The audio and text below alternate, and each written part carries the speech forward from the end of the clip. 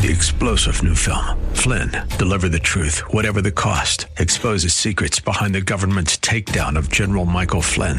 Flynn knew what the intel world had been up to. He ordered the first audit of the use of contractors. This set off alarm bells. He told the truth. He was the most dangerous person for Donald Trump to hire. They had to get rid of Flynn. Flynn, Deliver the Truth, Whatever the Cost. Available now. Watch it today. Go to salemnow.com. salemnow.com. The estate planning team is an Ohio registered investment advisor. The following is for informational purposes only and does not intend to make an offer or solicitation for the sale or purchase of any securities or financial products. Be sure to consult with a qualified financial advice and or tax professional before implementing any strategy discussed herein. You have financial goals and dreams. We can help you achieve them. Welcome to Financial Food for Thought, the show that answers all the questions on how to maximize your lifestyle and preserve your wealth. There's got to be a morning after. If we can hold on through the night, we have a chance to find the sunshine. Let's keep on looking for the light.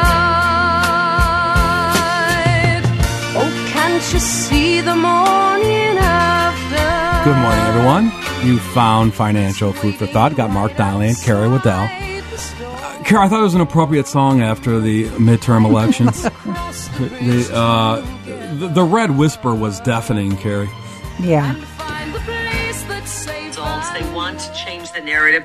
You've got election officials like the Stephen Richards of the world and the Bill Gates of the world. And I'm not talking about the Bill Gates, the big rich one. I'm talking about the poorer one that is trying to... This is Carrie Lake, who's President Trump's pick endorsement for the Arizona. I don't know what's going on in Arizona. We're taping the show on Friday. Right.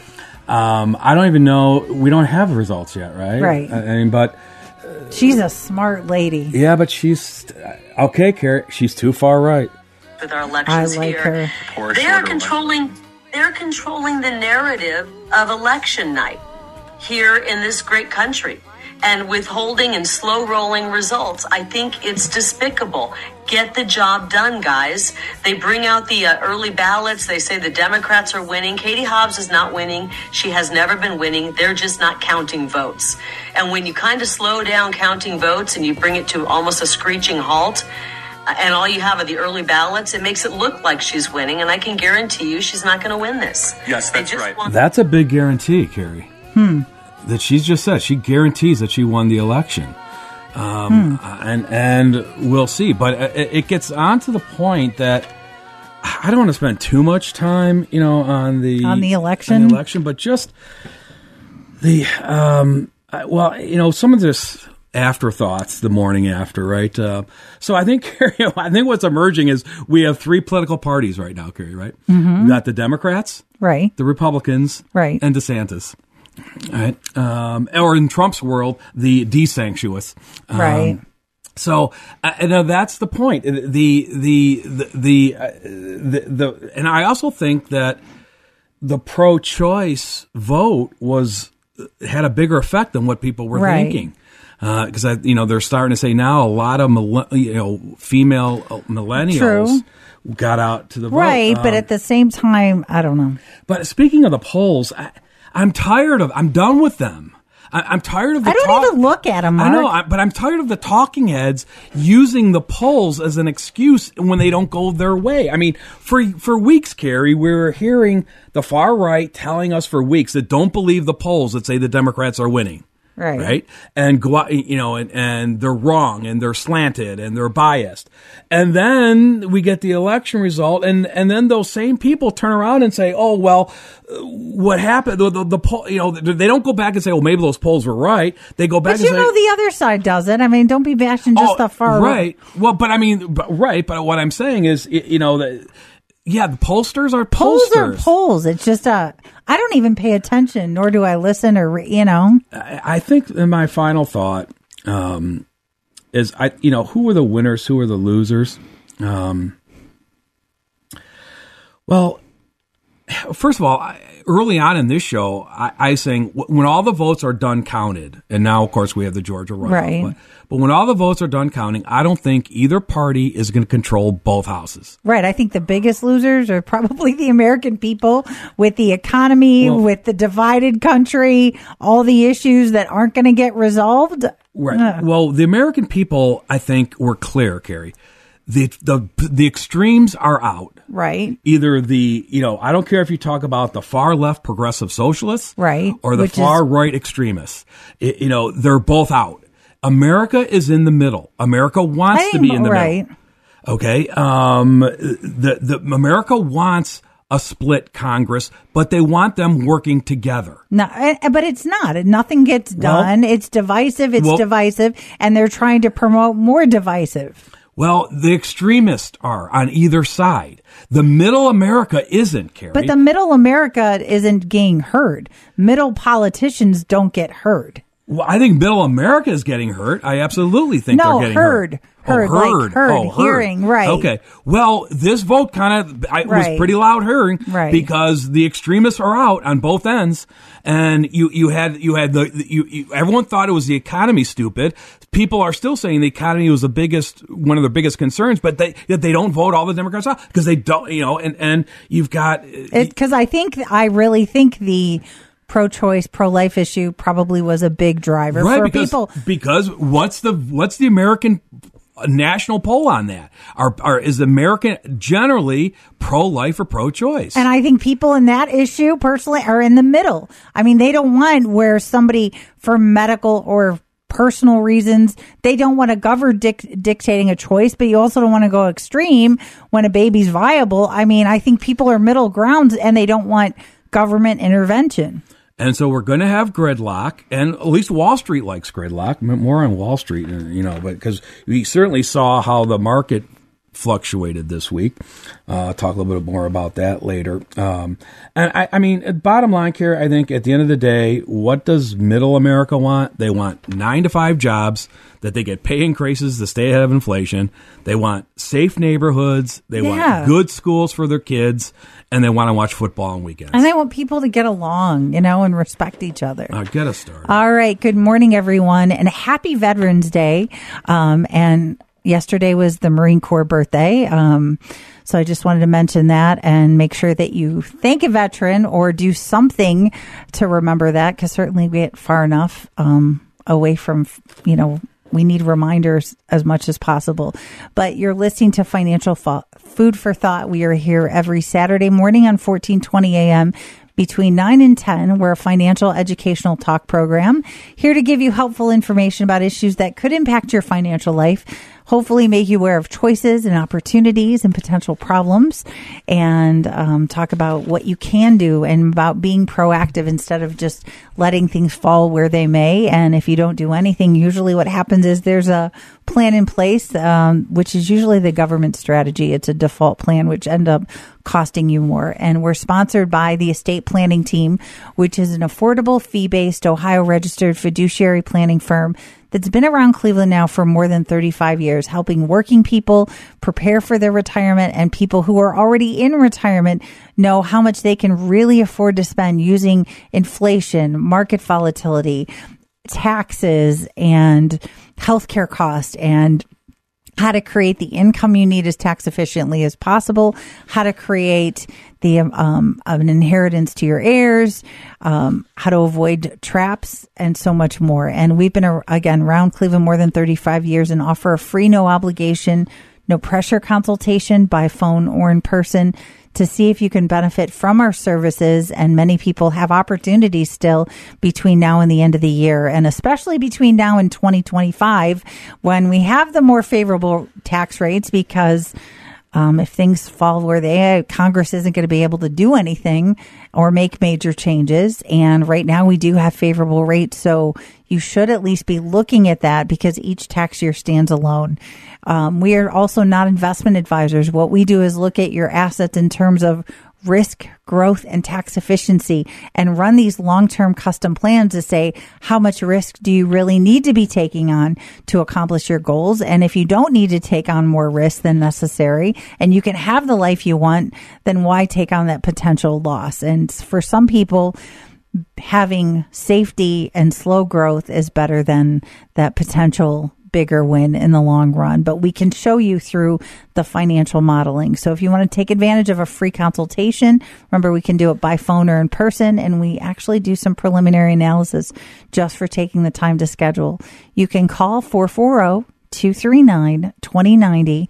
That's 440-239-2090, or visit financialfoodforthought.com. That's financialfoodforthought.com. And the website, you can sign up for the newsletter, keep you posted on any law changes or alerts, what the government's doing. And you can listen to our podcasts on previous shows or contact us on the website for the free consultation as well. Carrie, you're sounding too positive. Well, you have to balance. You don't want out. me to. I take it you don't want me to rant on the election results for this whole show. Okay, my final comment. What can you do about it? Okay. Nothing. I went out and voted. I did my part. Yeah, exactly.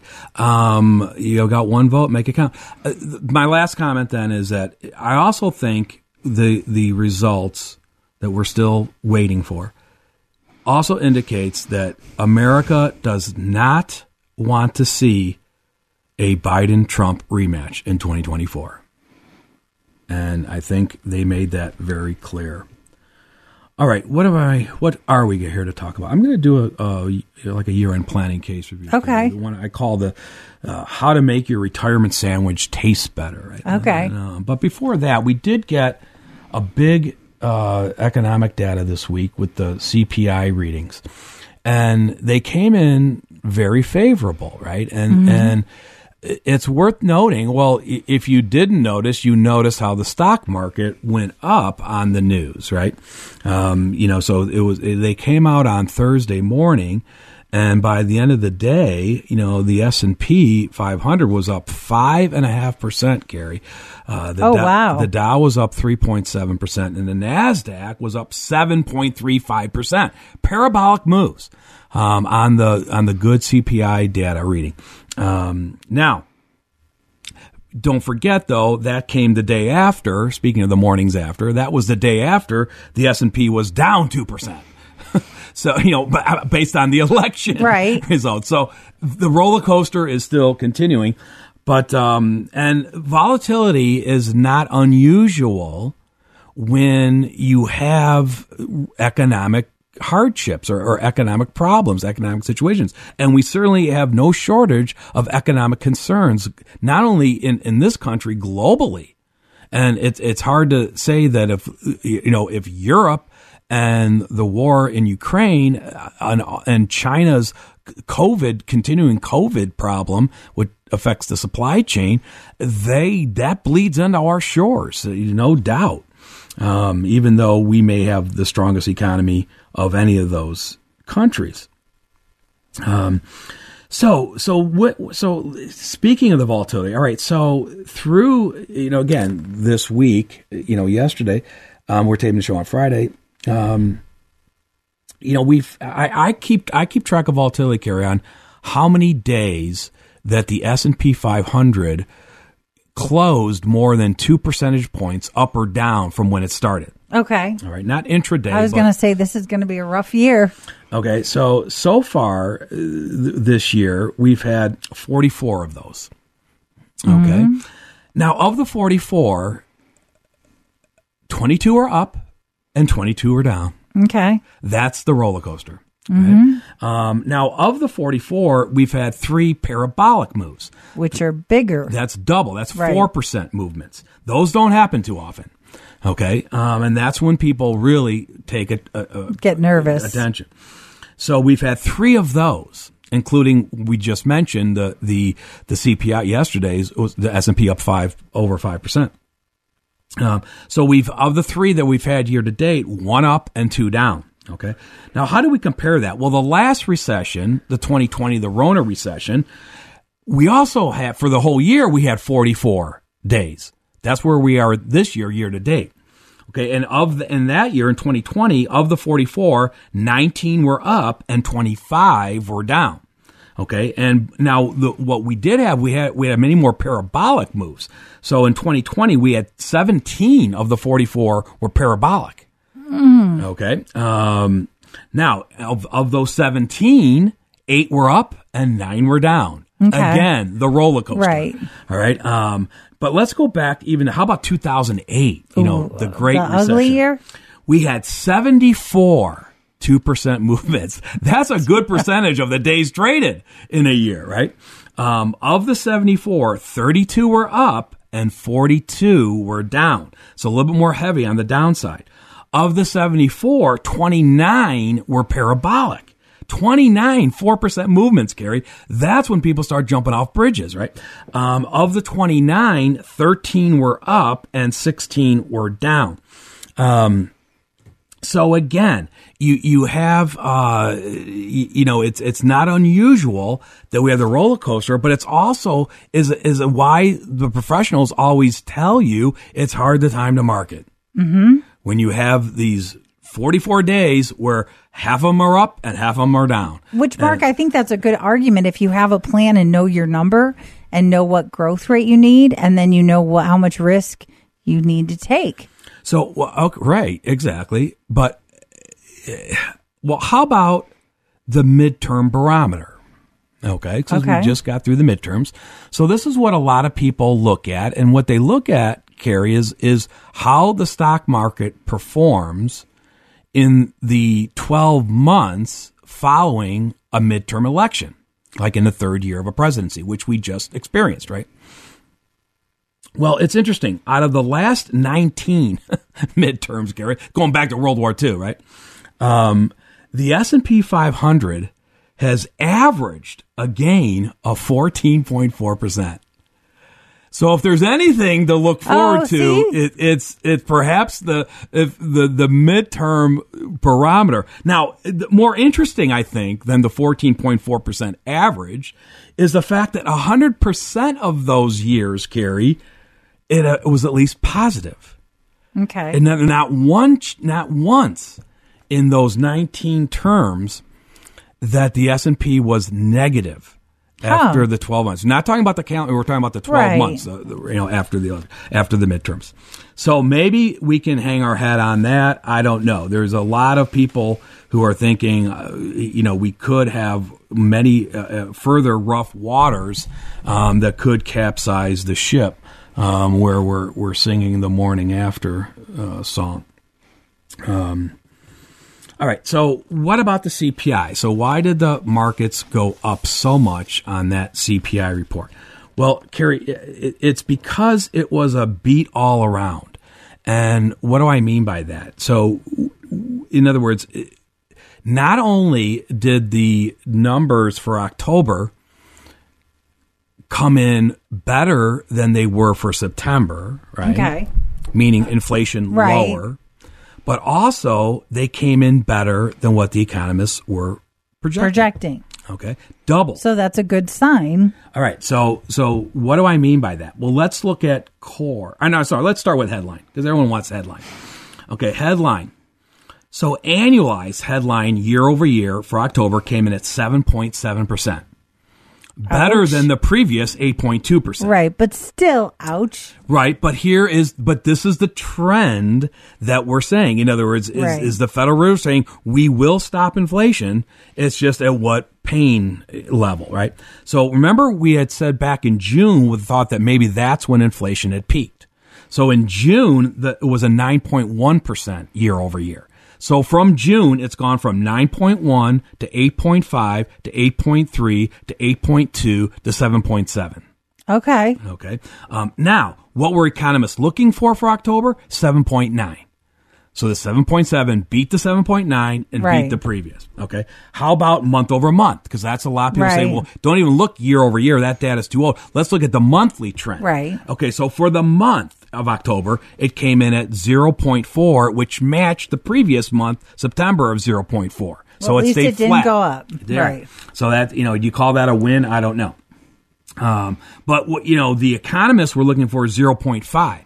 So it did beat what they were looking for. Okay.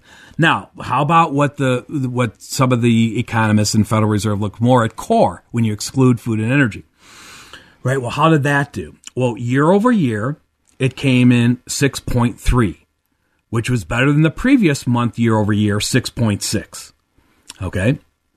So again, that beat, and economists were looking for 6.5. So the 6.3 beat that, right? And how about month over month? Okay, and this is what sometimes people go look to and say, I want to see the most recent 30 days activity to see, is the Federal Reserve's medicine working? Okay, so month over month, the core CPI came in at 0.3, a lot better than the previous month, 0.6. Oh, that's a big difference. And also beating what the economists were looking for, 0.5. So if you look at the month over the month core CPI, remember June, perhaps the peak was 0.7. Then in July, it was 0.3. Then August, it jumped back up to 0.6, stayed at 0.6 for September, and now back down to 0.3 for October.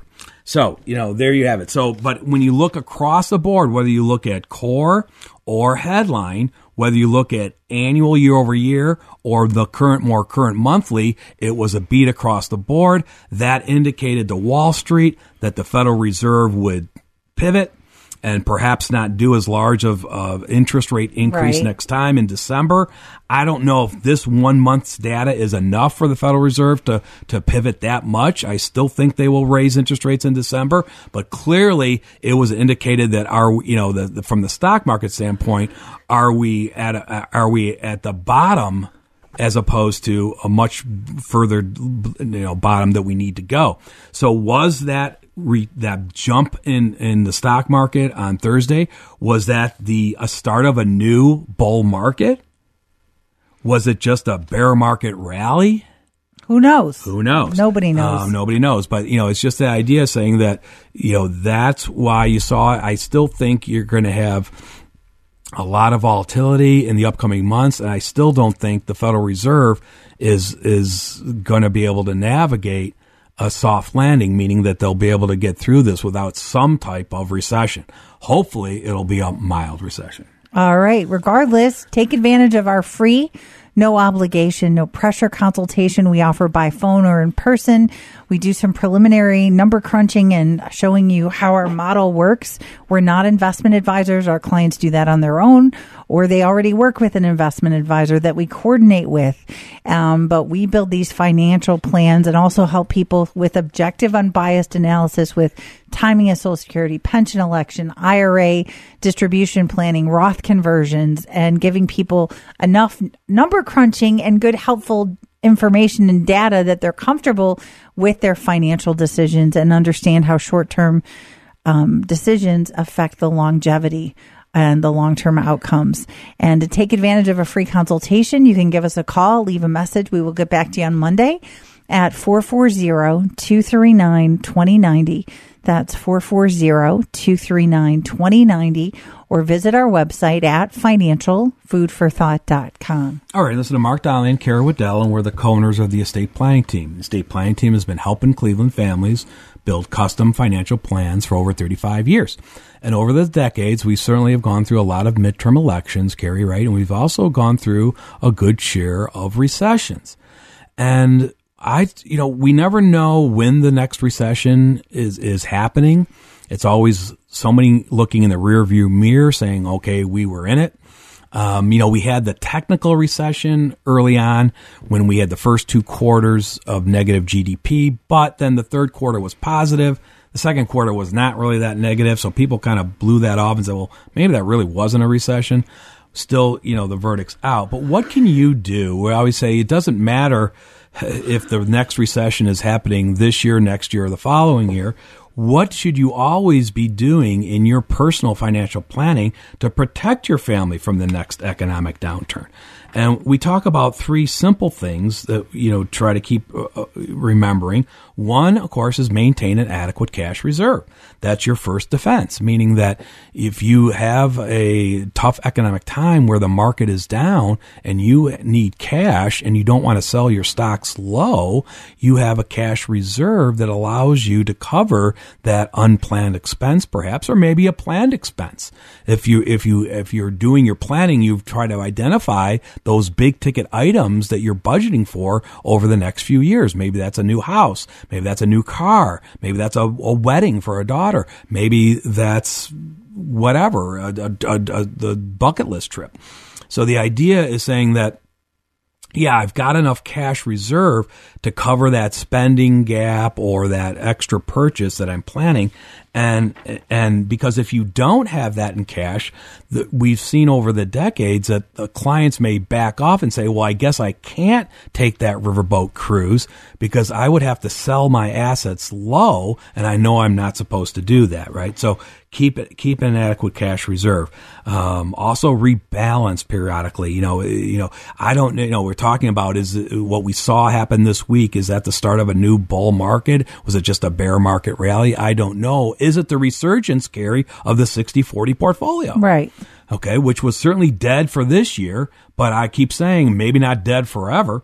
And Mark, when you said about rebalancing, just because I talked to a couple this week which we were following up, they decided to, instead of reinvesting dividends, which they always had, have the dividends sent to them, which helped their cash flow to put more in fixed to build up their cash reserve instead of just automatically being weighted heavier in the market.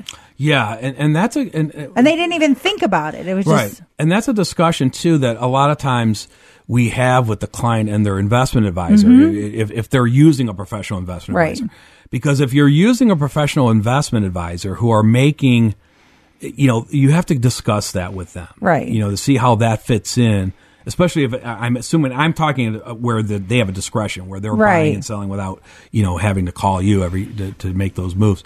But that's certainly one way, and you can turn that on and off. Right. But some people just always left it on before and because they didn't need it. Now because costs have gone up, maybe that's a way to create some cash reserve and cash flow needs. And certainly if you've got an overweighted stock position, which a lot of people did, and you were just taking the dividends and reinvesting in that same overweighted position, it's not helping you diversify, right? That's the idea of rebalancing and diversification. If you're trying to be 60-40, make sure you are 60-40. If you're trying to be 50-50, et cetera. And when you're talking about the 60-40, I'm just going to mention, I know the fixed CD rates are going up. Some of the multi-year guarantee rates, even the 4-year now, I found out today, I was checking, went up to 5%. That's 5% guaranteed every year for the next 4 years. And then you can walk away and do something else with it after that time period. So, Carrie, you're talking about the multi-year guarantee annuity. Right. Yeah. And CDs are up as well. Right. But we do have some clients, if they've got taxable money, meaning, that's going to, then they don't want to, they're looking for a safe place. They're not too excited about putting their cash back into the market right now. Right. They're looking for some place to stay safe for a few years. Right. Until they think this eventually will get back to normal.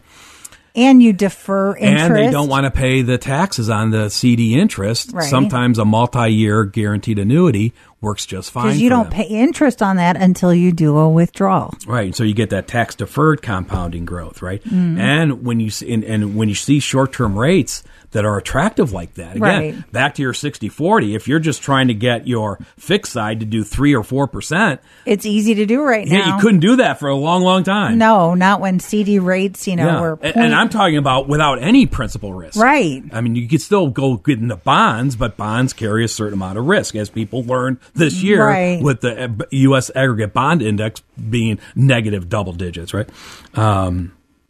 And then the third thing is build your plan R, or what we call your recession or your recovery plan that says, you've got your plan A, your long-term financial model that says everything's working fine. You're not going to run on money for life, but maybe you have too rosy of assumptions in there, including rates of return on investments or rates of inflation. So you modify that, you build a worst case scenario, and you model in either a market downturn or perhaps higher inflation, or a combination of those things to see if you're still going to be okay.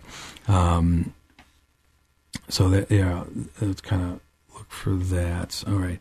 Now, the other thing, too, when we talk about this time of year-end planning, a lot of talk about Roth conversions, right? Mm-hmm. And why? Well, there's lots of reason why you see so many articles today and you hear so many people talking about Roth IRA conversions. Now, we've been talking about Roth IRA conversions since they've come into existence in 1998. It's nothing new to us at the estate planning team. We've always thought not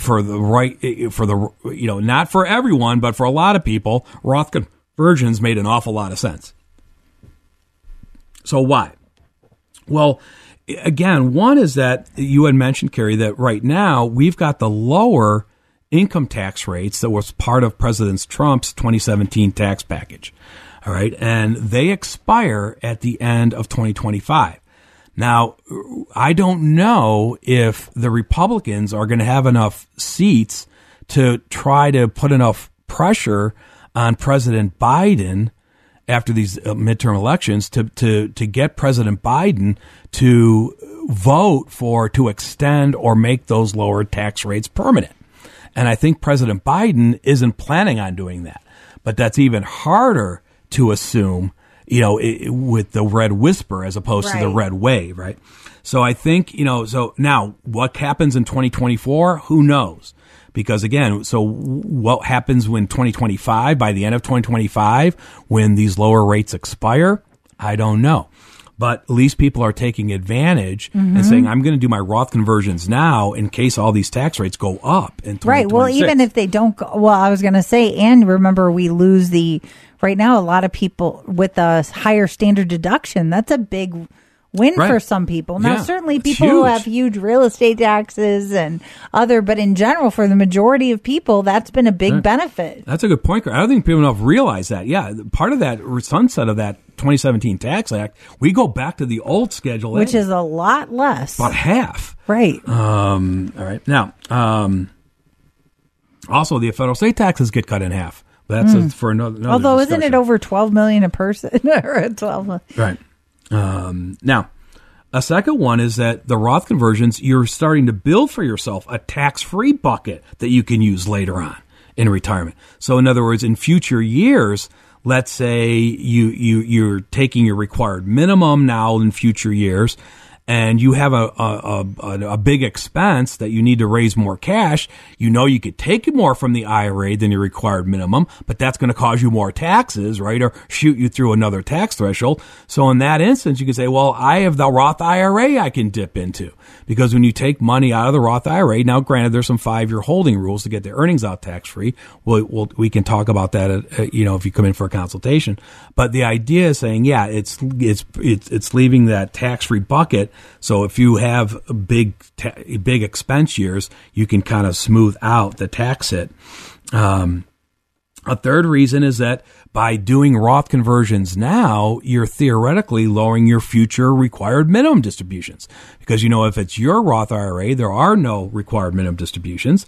Now, if you've got a Roth 401k, there is, so if you have a Roth 401k, you still are required to take out RMDs, it's starting at currently at 872. That's why a lot of people, Carrie, when they retire, they roll their Roth 401k into a Roth IRA so they don't have that RMD requirement. And then another reason is not everybody's reason, but it's a lot of our clients' reason, Carrie, is they're trying to reduce the IRD, that's income in respect of decedent, the tax hit to their kids when they leave them their inheritance. Okay, because there are a lot of people saying, Mark, I don't think I'm going to ever really spend our whole IRA in our lifetime.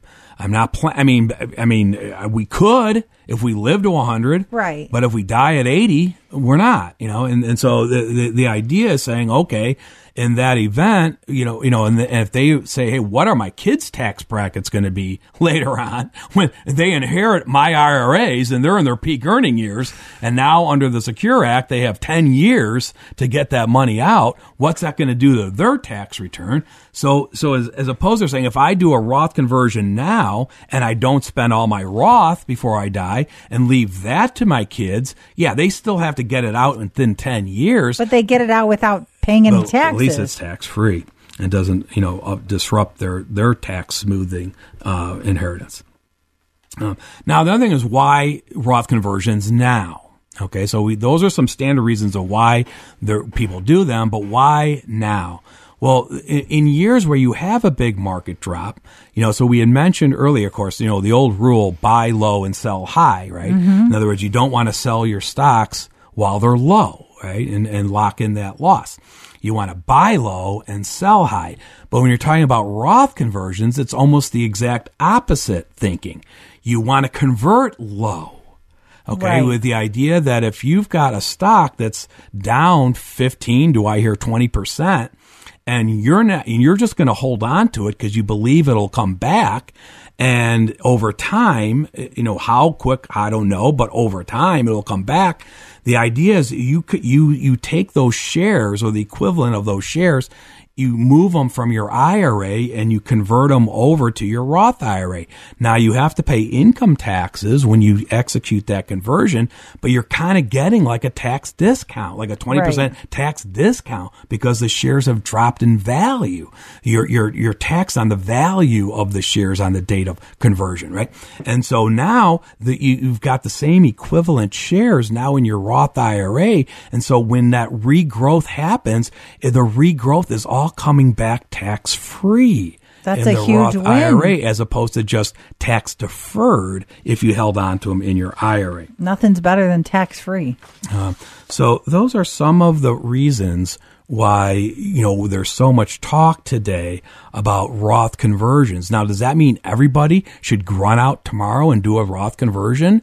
No, it's the idea that perhaps though everybody should be looking at it. And one of the rules, of course, is if you're going to execute a Roth conversion, it has to be done before December 31st of the year. And there's no more do-overs anymore. Remember, part of that Trump Tax Act, it did away with the Roth recharacterization. So you got to be more careful. You have to sharpen your pencil and say, okay, the Roth conversion that I'm planning, remember, it doesn't have to be the whole thing. Right. We still have some people think that, they think that somehow they have to convert 100% of their IRA to Roth. It's an all or nothing. That's nothing further from the case. Usually it's the best outcome. It's how much over what time frame and what else is hitting on your tax return, which is why a lot of people who, when they stop working before minimum, have a huge opportunity, especially if they haven't elected Social Security yet, to pull money out from the IRA and convert it to a Roth at a very favorable bracket.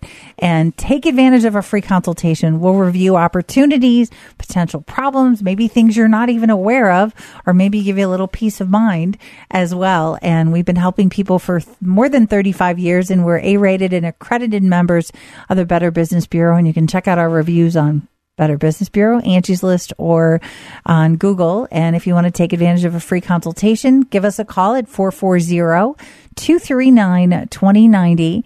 That's 440-239-2090, or visit financialfoodforthought.com. And you're listening to Carrie Waddell and Mark Donnelly here this morning. All right, so Carrie, so let's give an example, or this is when we sometimes talk about how we're helping our clients with year-end planning issues. And I call this case review, How to Make Your Retirement Sandwich Taste Better. Okay. All right. Now, this was a case, and this was going back a few years, but it really was a good example of what we mean by, being active planners, dealing with when life throws you a curveball, and also how to coordinate advisors to get a better solution, right? And a lot of people come to us, Carrie, because they're trying to build a retirement model, right? In other words, they've got the luxury where they have time to work on it. Maybe they're a year, 2 years away from retirement, right? Or something like that. But in other cases, people have a more immediate concern, and that's fine too. We can certainly help people dealing with a current urgent issue, even though we haven't built a 30-year plan yet. And we do that all the time. This was more of that type of case.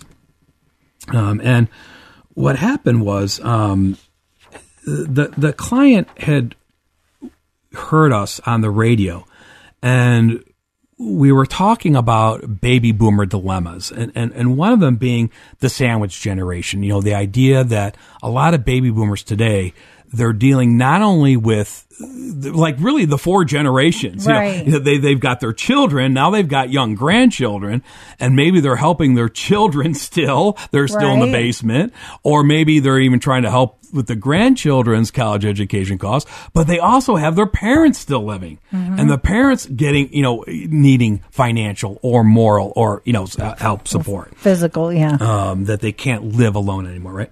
So it's that's the sandwich generation, right? They're dealing with a generation above them and one, if not two generations below them. All right. And that gets difficult at times, right? And what happened was to this particular client was that, during the year, their 93-year-old mother's mental capacity had deteriorated so quickly, Carrie, that for her own safety, they had to institutionalize her. Okay. And that's a very tough decision. But at some point, remember, we always say nobody checks themselves into a nursing home. And sometimes it's just a matter of safety. Absolutely. And you physically can't do it. Okay. And you may start off by trying to do it. And that's particularly what we learned from this couple, is that's what they started to do. So what happened was he was still about a year or two away from his planned retirement date when Mom got, to the point where they had to kind of take care of her, not institutionalize her yet, right? So he scaled down to like part-time work and went into like semi-retirement. And they thought that was going to go for a couple of years, that Mom would just need help, maybe not 24/7, right? But, she was still in her own home. But between his wife, who had already retired, and him going down the part-time, they'd be able to handle it. He was the only child. There were no other siblings to help. Okay. But then it got worse, and then so then they actually had to get her into an institution. Okay. And then they got the sticker shock, right? Now, I don't have to, I'm not even going to tell you how much it costs for a nursing home. I'll let you find that out. But I can tell you this, it's more than what you're thinking. A lot more. I'll just leave it at that. Okay. Now, they were also, though, they wanted her in a place that they were comfortable with. It's a very important part, right? And they also didn't want a facility that was 45 minutes away from their home. Right. And that's usually one of the biggest decision, what it goes into decision making of where to put Mom is the geographic location to the individual who's mostly going to be visiting. Right. You don't want to be 45 minutes away. No, not if something, and just for convenience, if you want to visit and check in or something happens. Okay. So they found a place, and they were saying, okay, cost was not the primary. Okay. It was these other issues that were primary. Someplace they felt, they wanted a private room, right? And There's a little ka-ching button. Yeah. and they wanted to close. All those things. But they also realized when they got the sticker price shock, saying that Mom doesn't have enough to pay for this. Okay. Meaning, so now they realized they had a financial responsibility. And, a lot of people say, well, won't Medicaid pay for it if Mom runs out of money? Well, they didn't want, the facility that they had chosen already told them, ain't no Medicaid beds available here. Right. And facilities can do that. All right. And so they knew, and so they started adding up the cost. Now, when we started talking, we started getting the picture and the direction of where this plan was going. So really, the long term was saying, are we going to have enough of our nest egg that we can pay for mom's care and still not run out of money? Right. Right. Now, mom still had a house.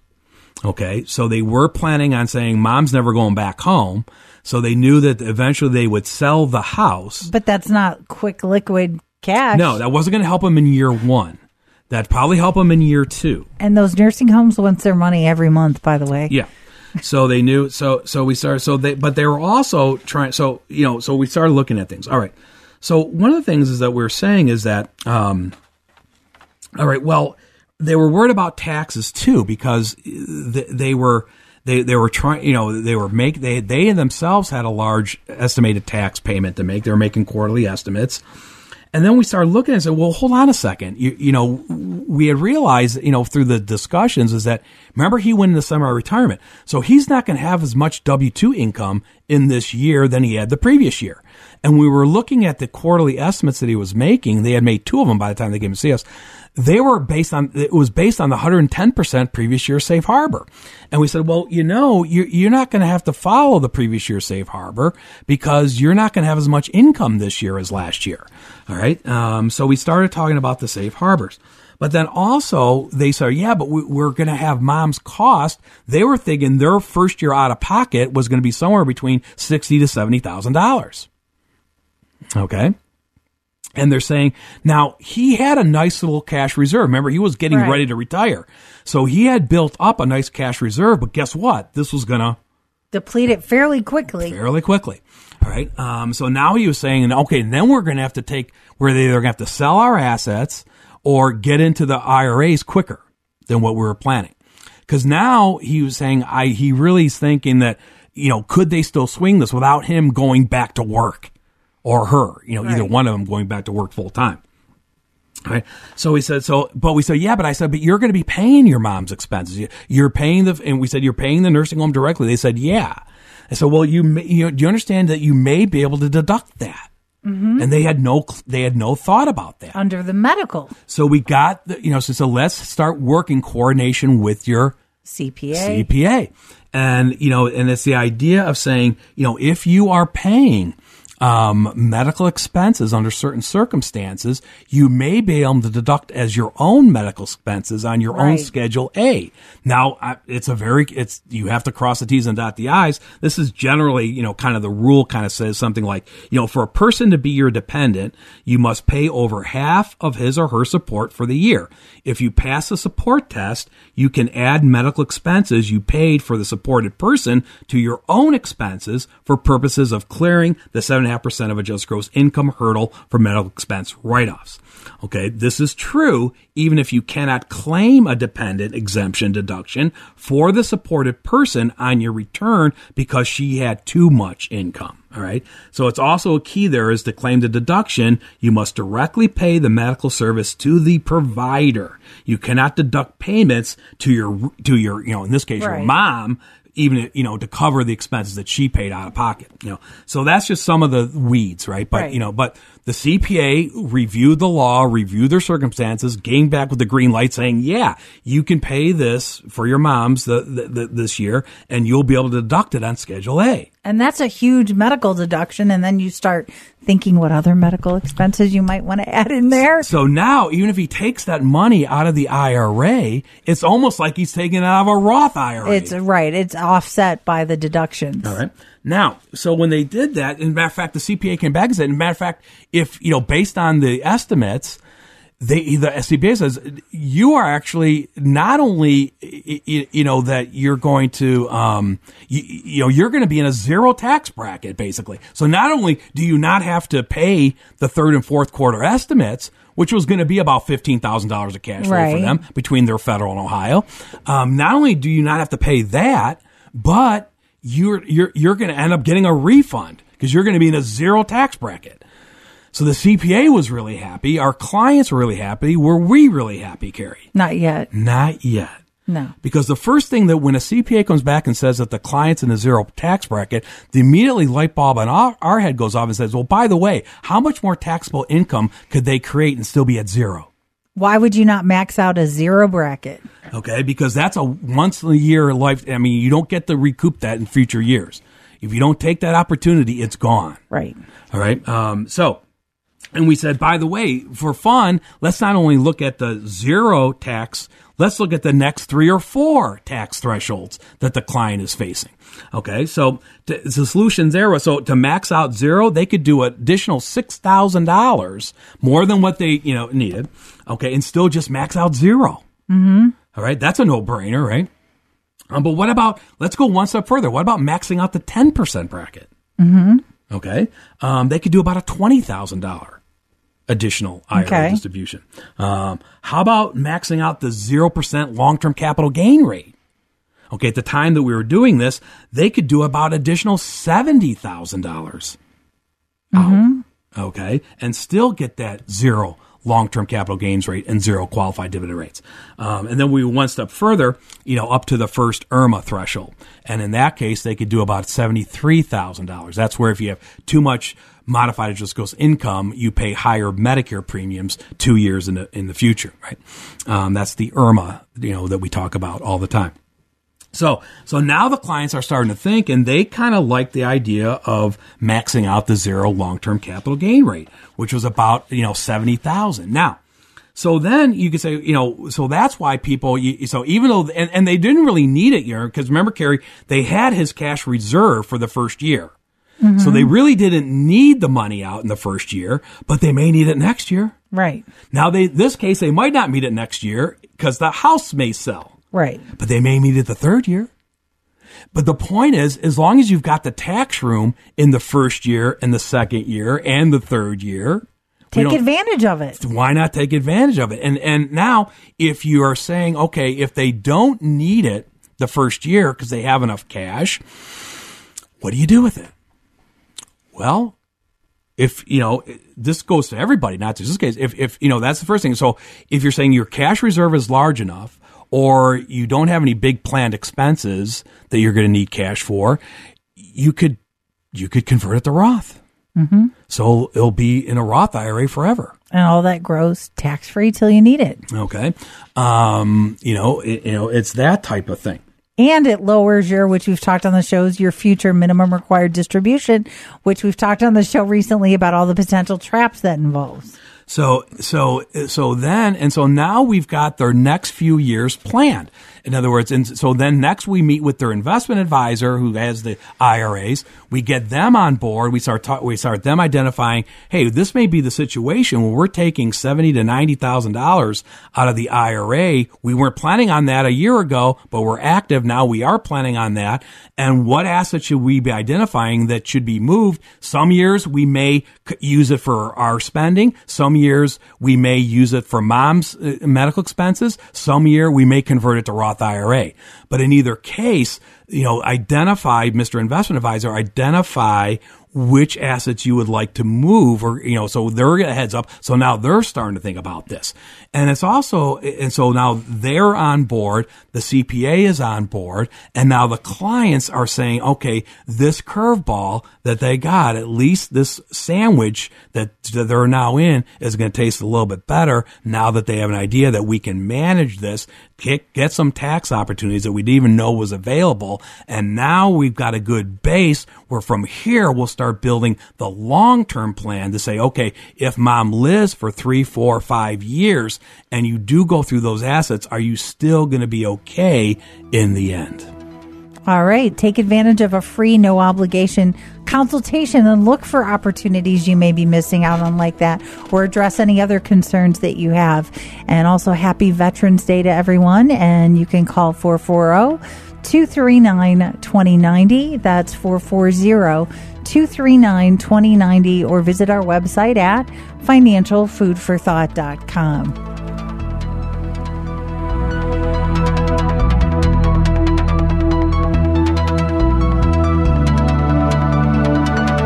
Tune in next week for more financial food for thought. For more information about the show, for estate planning or upcoming seminars, call the estate planning team at 440-239-2090. Thanks for listening. 3-star General Michael J. Flynn, head of the Pentagon Intelligence Agency, knew all the government's dirty secrets. He was one of the most respected generals in the military. Flynn knew what the intel world had been up to. He understood its funding. He ordered the first audit of the use of contractors. This set off alarm bells. The explosive new documentary, Flynn, Deliver the Truth, Whatever the Cost, uncovers the facts behind this scandal. Flynn told the truth. He was the most dangerous person for Donald Trump to hire. I find out the worst enemy that I'm going to face in my life is right here in America. They took my assessment and they wanted me to change it. And I was like, I'm not changing it. They had to get rid of Flynn. With in-depth interviews, archival footage, and never-before-seen personal records of the man behind the headlines. I just felt like I was drowning. Flynn, Deliver the Truth, Whatever the Cost. Available now. Watch it today. Go to salemnow.com. salemnow.com.